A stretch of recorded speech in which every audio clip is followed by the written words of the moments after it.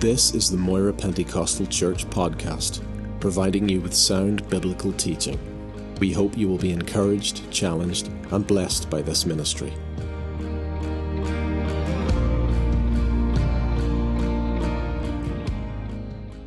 John's Gospel, chapter 14.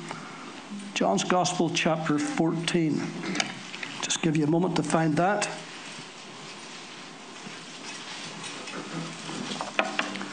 14th chapter of John's Gospel. And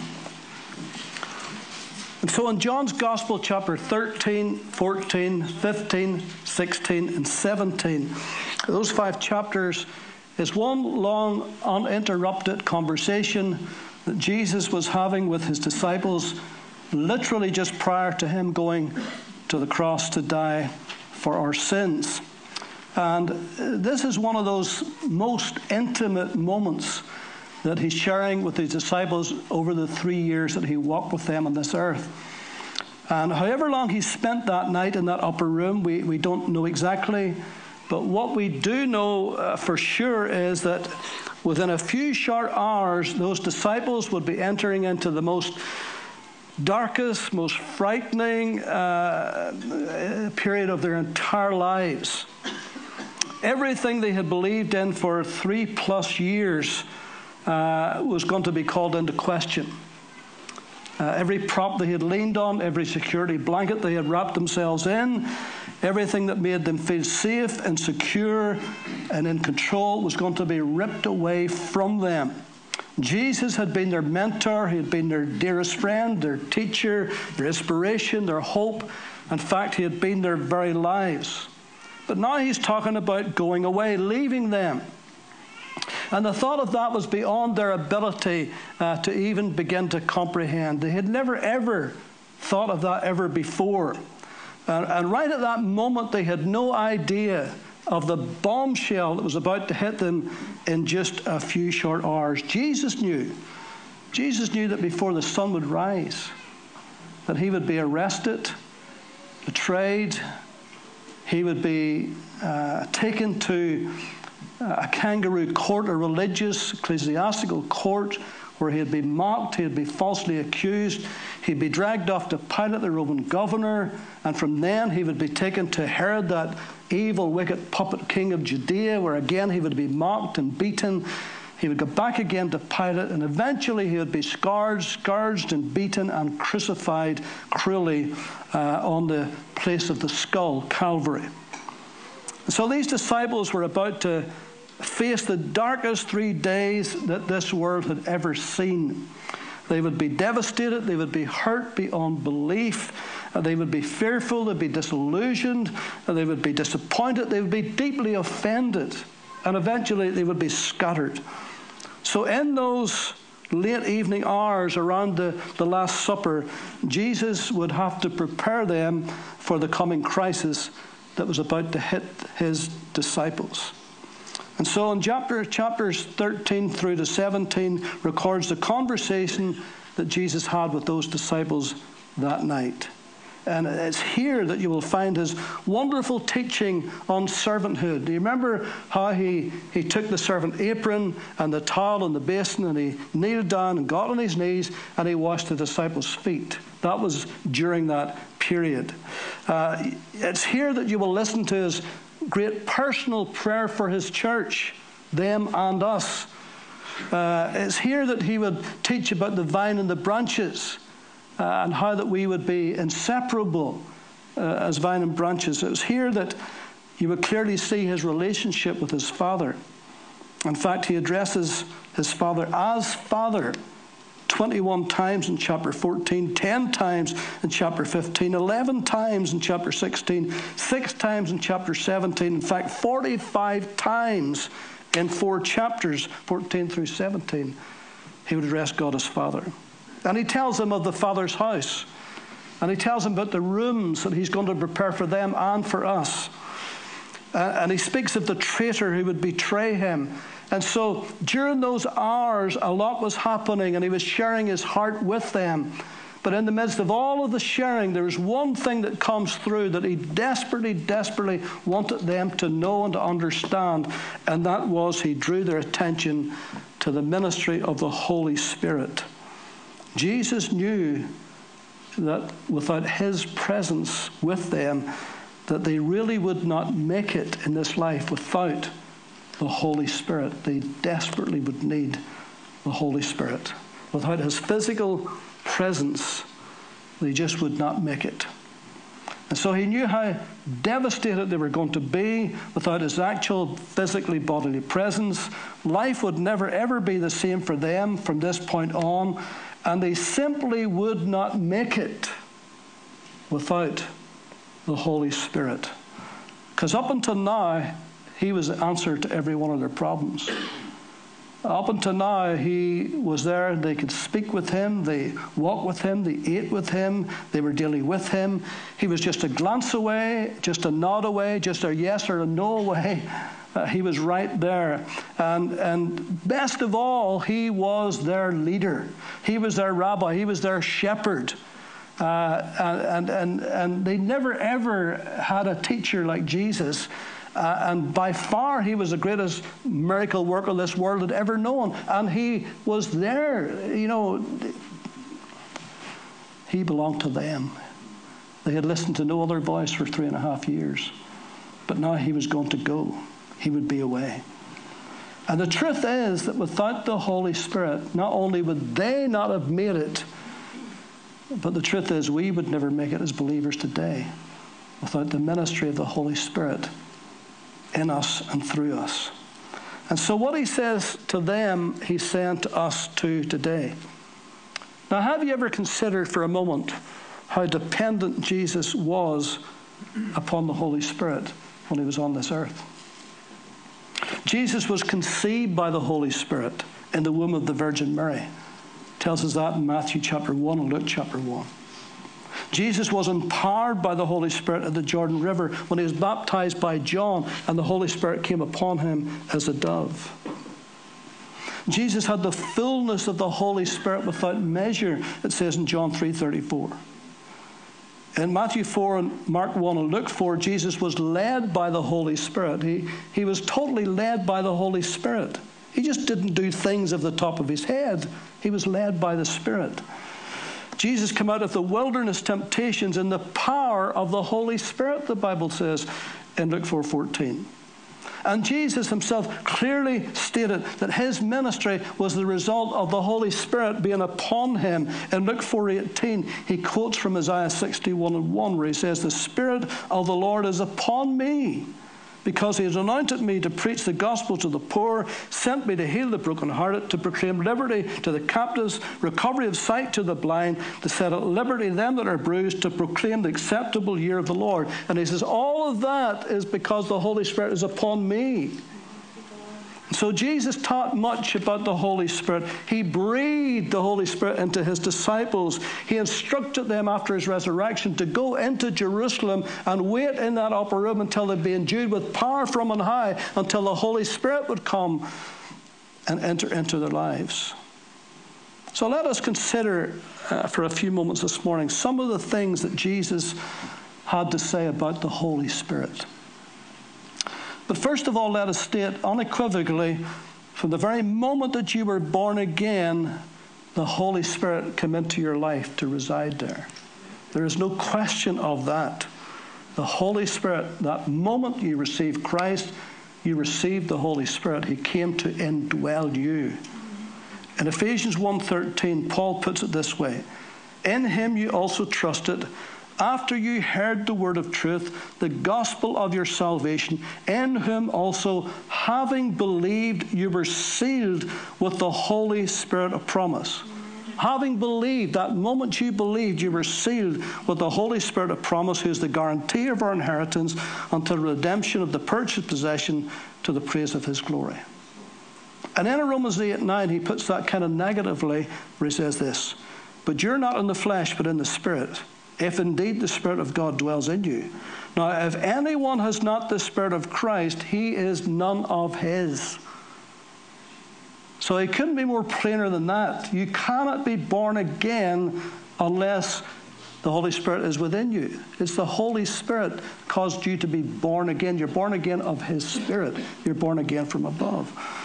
And so without question, anyone who has received Christ as Savior and Lord has become right now the dwelling place of the Holy Spirit on earth. He dwells within each and every one of you who are born again. You're born again of the Holy Spirit. And so Jesus was well aware that he was telling them that he was going away. And at that moment they could not come with him at that particular time. And so he knew that they would naturally feel they were going to be abandoned. They were going to be deserted. That's how they would feel. That's exactly how they did feel. And so in John 14, verse 18, here's what he said. I will not leave you comfortless. I will come to you.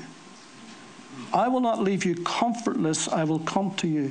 The word comfortless there in the original language is orphanos, is where we get the word orphan from. So that's why in the New King James and some of your translations, it will actually correctly say, I will not leave you orphans, I will come to you. So he knew exactly how they were going to feel within the next 24 hours. Orphans suffer from feelings of rejection, from desertion, from abandonment. They're usually quite young when they go through that terrible experience. And for many, it leaves lifelong scars and issues are unresolved that they have to deal with. Particularly the big questions like, why? Why me? Why did they give me away? And if they did, was there any others they kept? All of these are questions and issues that are unresolved. And some goes through their whole lives seeking those answers, the big questions of why. The disciples fully trusted Jesus. They completely depended upon him. For over 3 years, he had been the anchor of their life. He was the one constant. He was the only thing in their lives that was stable and unchanging. And now all of that was about to be challenged. Who in the world were they going to turn to now when he was gone? If Jesus abandons them, they have no plan B. They would have no idea what they're going to do. And Jesus knew that. And so Jesus tries to reassure them. And he says, I will not leave you as orphans. I will come to you. But how is he going to come to them? How's he going to do that? He's already told them in chapter 13:33, little children, I shall be with you a little while longer. You will seek me. And as I said to the Jews, where I'm going, you cannot come.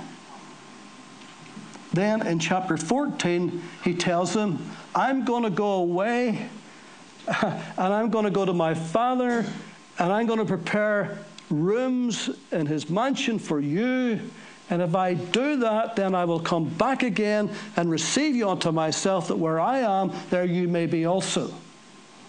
And all that's fine and good as far as it goes, but all that's out there. All of that's sometime in the future, but not right now. But what about right now? What about in the immediate short term? How is he going to come to them when he goes and they need him the most? If ever they needed him, it'll be when he goes. So how is he going to go to them? Well, he gives them the answer. In John 14, verses 15 and 18. If you love me, keep my commandments. And I will pray the Father, and he will give you another comforter or helper, it may say in your translation, that he may abide with you forever, even the Spirit of truth, whom the world cannot receive, because it neither sees him or knows him. But you know him, for he dwells with you, but shall be in you. So how does he dwell? At least as he dwells with you.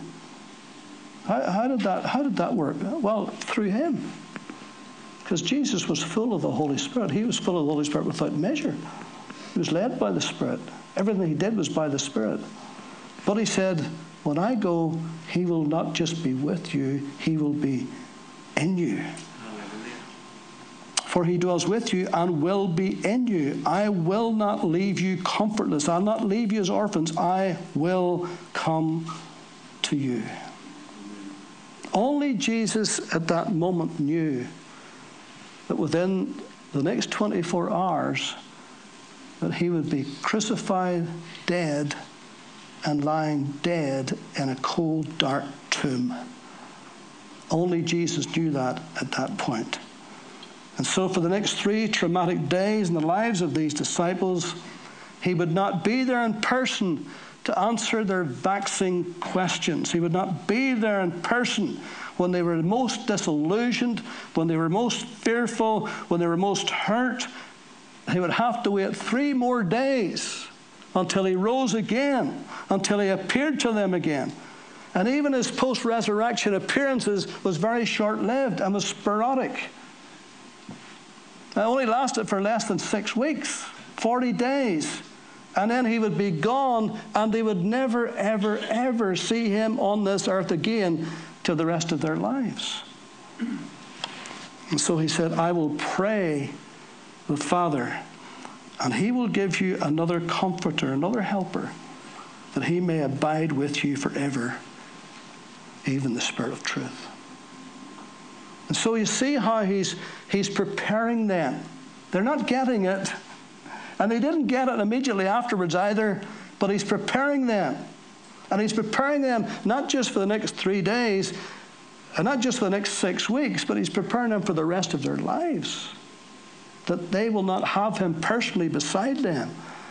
And it really was only 50 days later, in the day of Pentecost, when the realization of who the Holy Spirit was and the power of the Holy Spirit entered into them, that they began to realize who the Holy Spirit really, truly was.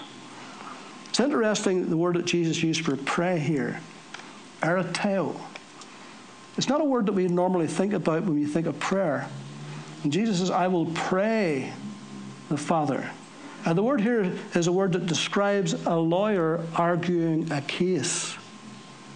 So what he's implying here is, I will go before the Father like a lawyer would go before a judge, and I will argue your case that you need the Holy Spirit. That you need the Holy Spirit to come in my place. Because without the Holy Spirit, you will not make it in this life. So he says, I will pray the Father. I will intercede for you. I will stand there on your behalf, making a plea for the Holy Spirit to come for you and to you, to abide with you forever. And I will pray the Father, and he will give you another comforter, another helper, that he may abide with you forever. Another comforter, the word he uses here for another is allos, A-L-L-O-S. And it simply means the Father will send one just like me. One just like me. One like me in every single way, except instead of being just with you, he shall be in you. And so Jesus is trying to get them to see that even though he personally will be going, but the one that will come in his place will just be exactly like him. Only he will be the Holy Spirit, and he'll not have a physical body like him, but he'll not just be around you, he'll be in you. He'll be in you. The Holy Spirit will be like a mirror image of Jesus, only without the physical restraints and limitations of a human body that Jesus had while he was on earth. So in other words, he'll be with us 24/7. He will never be absent. He will always be available. He's with us every moment of every day, whether we feel like that or not, whether we even fully understand and grasp that. He is with us every single moment because we are the temple of the Holy Spirit. He lives within each single believer. And so as much as we would wistfully think sometimes how lovely it would have been for us to live in the days that Jesus was on earth, and we would be like the disciples and would have him by our side, and we could talk to him. Sometimes you may wistfully think that when you're lying in your bed at night, but actually Jesus said, it's to your advantage that I go away. It's better for you that I'm not here in the flesh. It's more advantageous to you because the Holy Spirit, when he comes, he'll be in you 24/7, never ever leave you. Imagine the third person of the divine Godhead, God the Holy Spirit, co-equal with the Father, co-equal with the Son, but now he is residing within you. Amen. Right inside you, in your spirit. He's there 24/7. So no matter where you go, he's there. No matter what you attempt to do, he's there. No matter the answer you need, he's there 24/7. Now you know what Jesus meant when he said, I will never leave you. I will never forsake you. That doesn't make any sense except through the Holy Spirit. Because when he left, they felt forsaken, they felt deserted, they felt abandoned because his physical presence wasn't there. So when he says, I'll never leave you, I'll never forsake you, I'll be with you even unto the end, doesn't make any sense except through the Holy Spirit. Because the reality is, Jesus is not going to come and stand beside us. We live by faith, not by sight.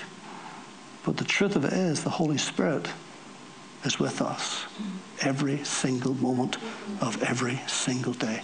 This is the ministry of the Holy Spirit. And what a blessing it is for us to have him in our lives every day. Thank you, Lord.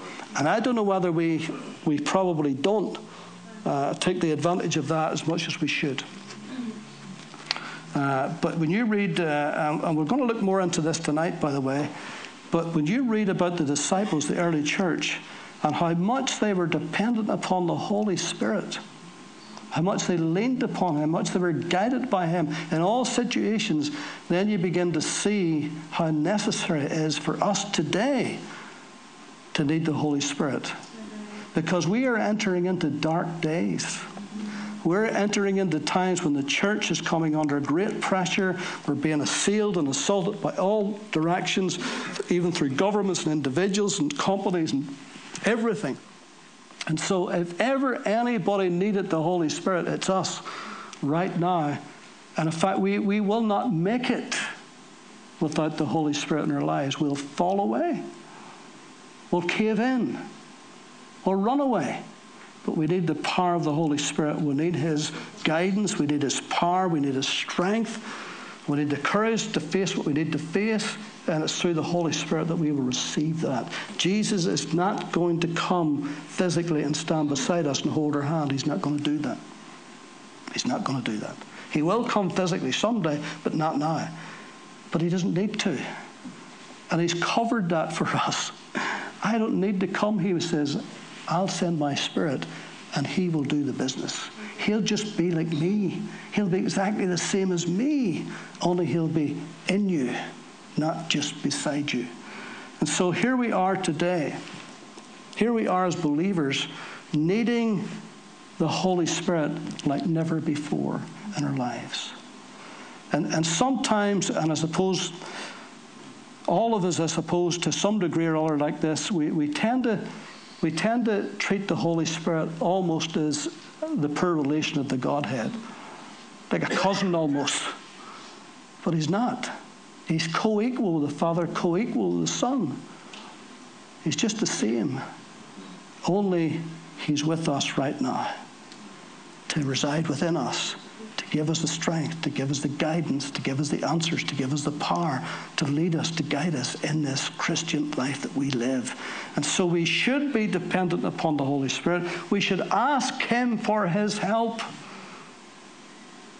Every day, we should ask the Holy Spirit, help me today. Help me to make this decision. Help me to do this. Help me to witness for you. Help me to pray. Help me. There's so many areas of our lives that we're dependent upon the Holy Spirit. But do we depend upon him, or do we simply depend upon ourselves? And all of us, I'm sure, are guilty of that. We want to do it. We want to work it out. We want to be this. We want to do that. And often we just don't even ask the Holy Spirit to be involved. But when you read the New Testament, you'll find that the disciples weren't like that at all. They missed Jesus so much. They had to have the Holy Spirit, because what they were facing, they could not do it without his strength and his help every day in their lives. And we're going to look at that tonight, and we're going to see how they, by the Holy Spirit, did what they did. And how in different situations, at different times, in different places, how the Holy Spirit, they were so dependent on him and leading and guiding and blessing and helping And we'll look into that. And then we'll ask ourselves, how much do we need the Holy Spirit today? If they need it then, do we not need him more today? You see, they had him physically, Jesus with them. But we've never had that because we walk by faith, not by sight. We're not going to have that. So how much more do we need the Holy Spirit than even they needed the Holy Spirit? That's the argument, isn't it? So God willing, we'll look at that tonight. The title of the message is The Comforter Has Come. The Comforter has come. And he's came 2,000 years ago, and he's never left. And that moment you get saved, the Comforter came into your life. But there's more than just that moment, isn't there? We know there's infillings of the Holy Spirit. We know there's experiences with the Holy Spirit. We know there's more than just that one-time deal when you get saved. There's more than that. And many of us has experienced more than just that. And so there's much more for us in the Holy Spirit. Amen?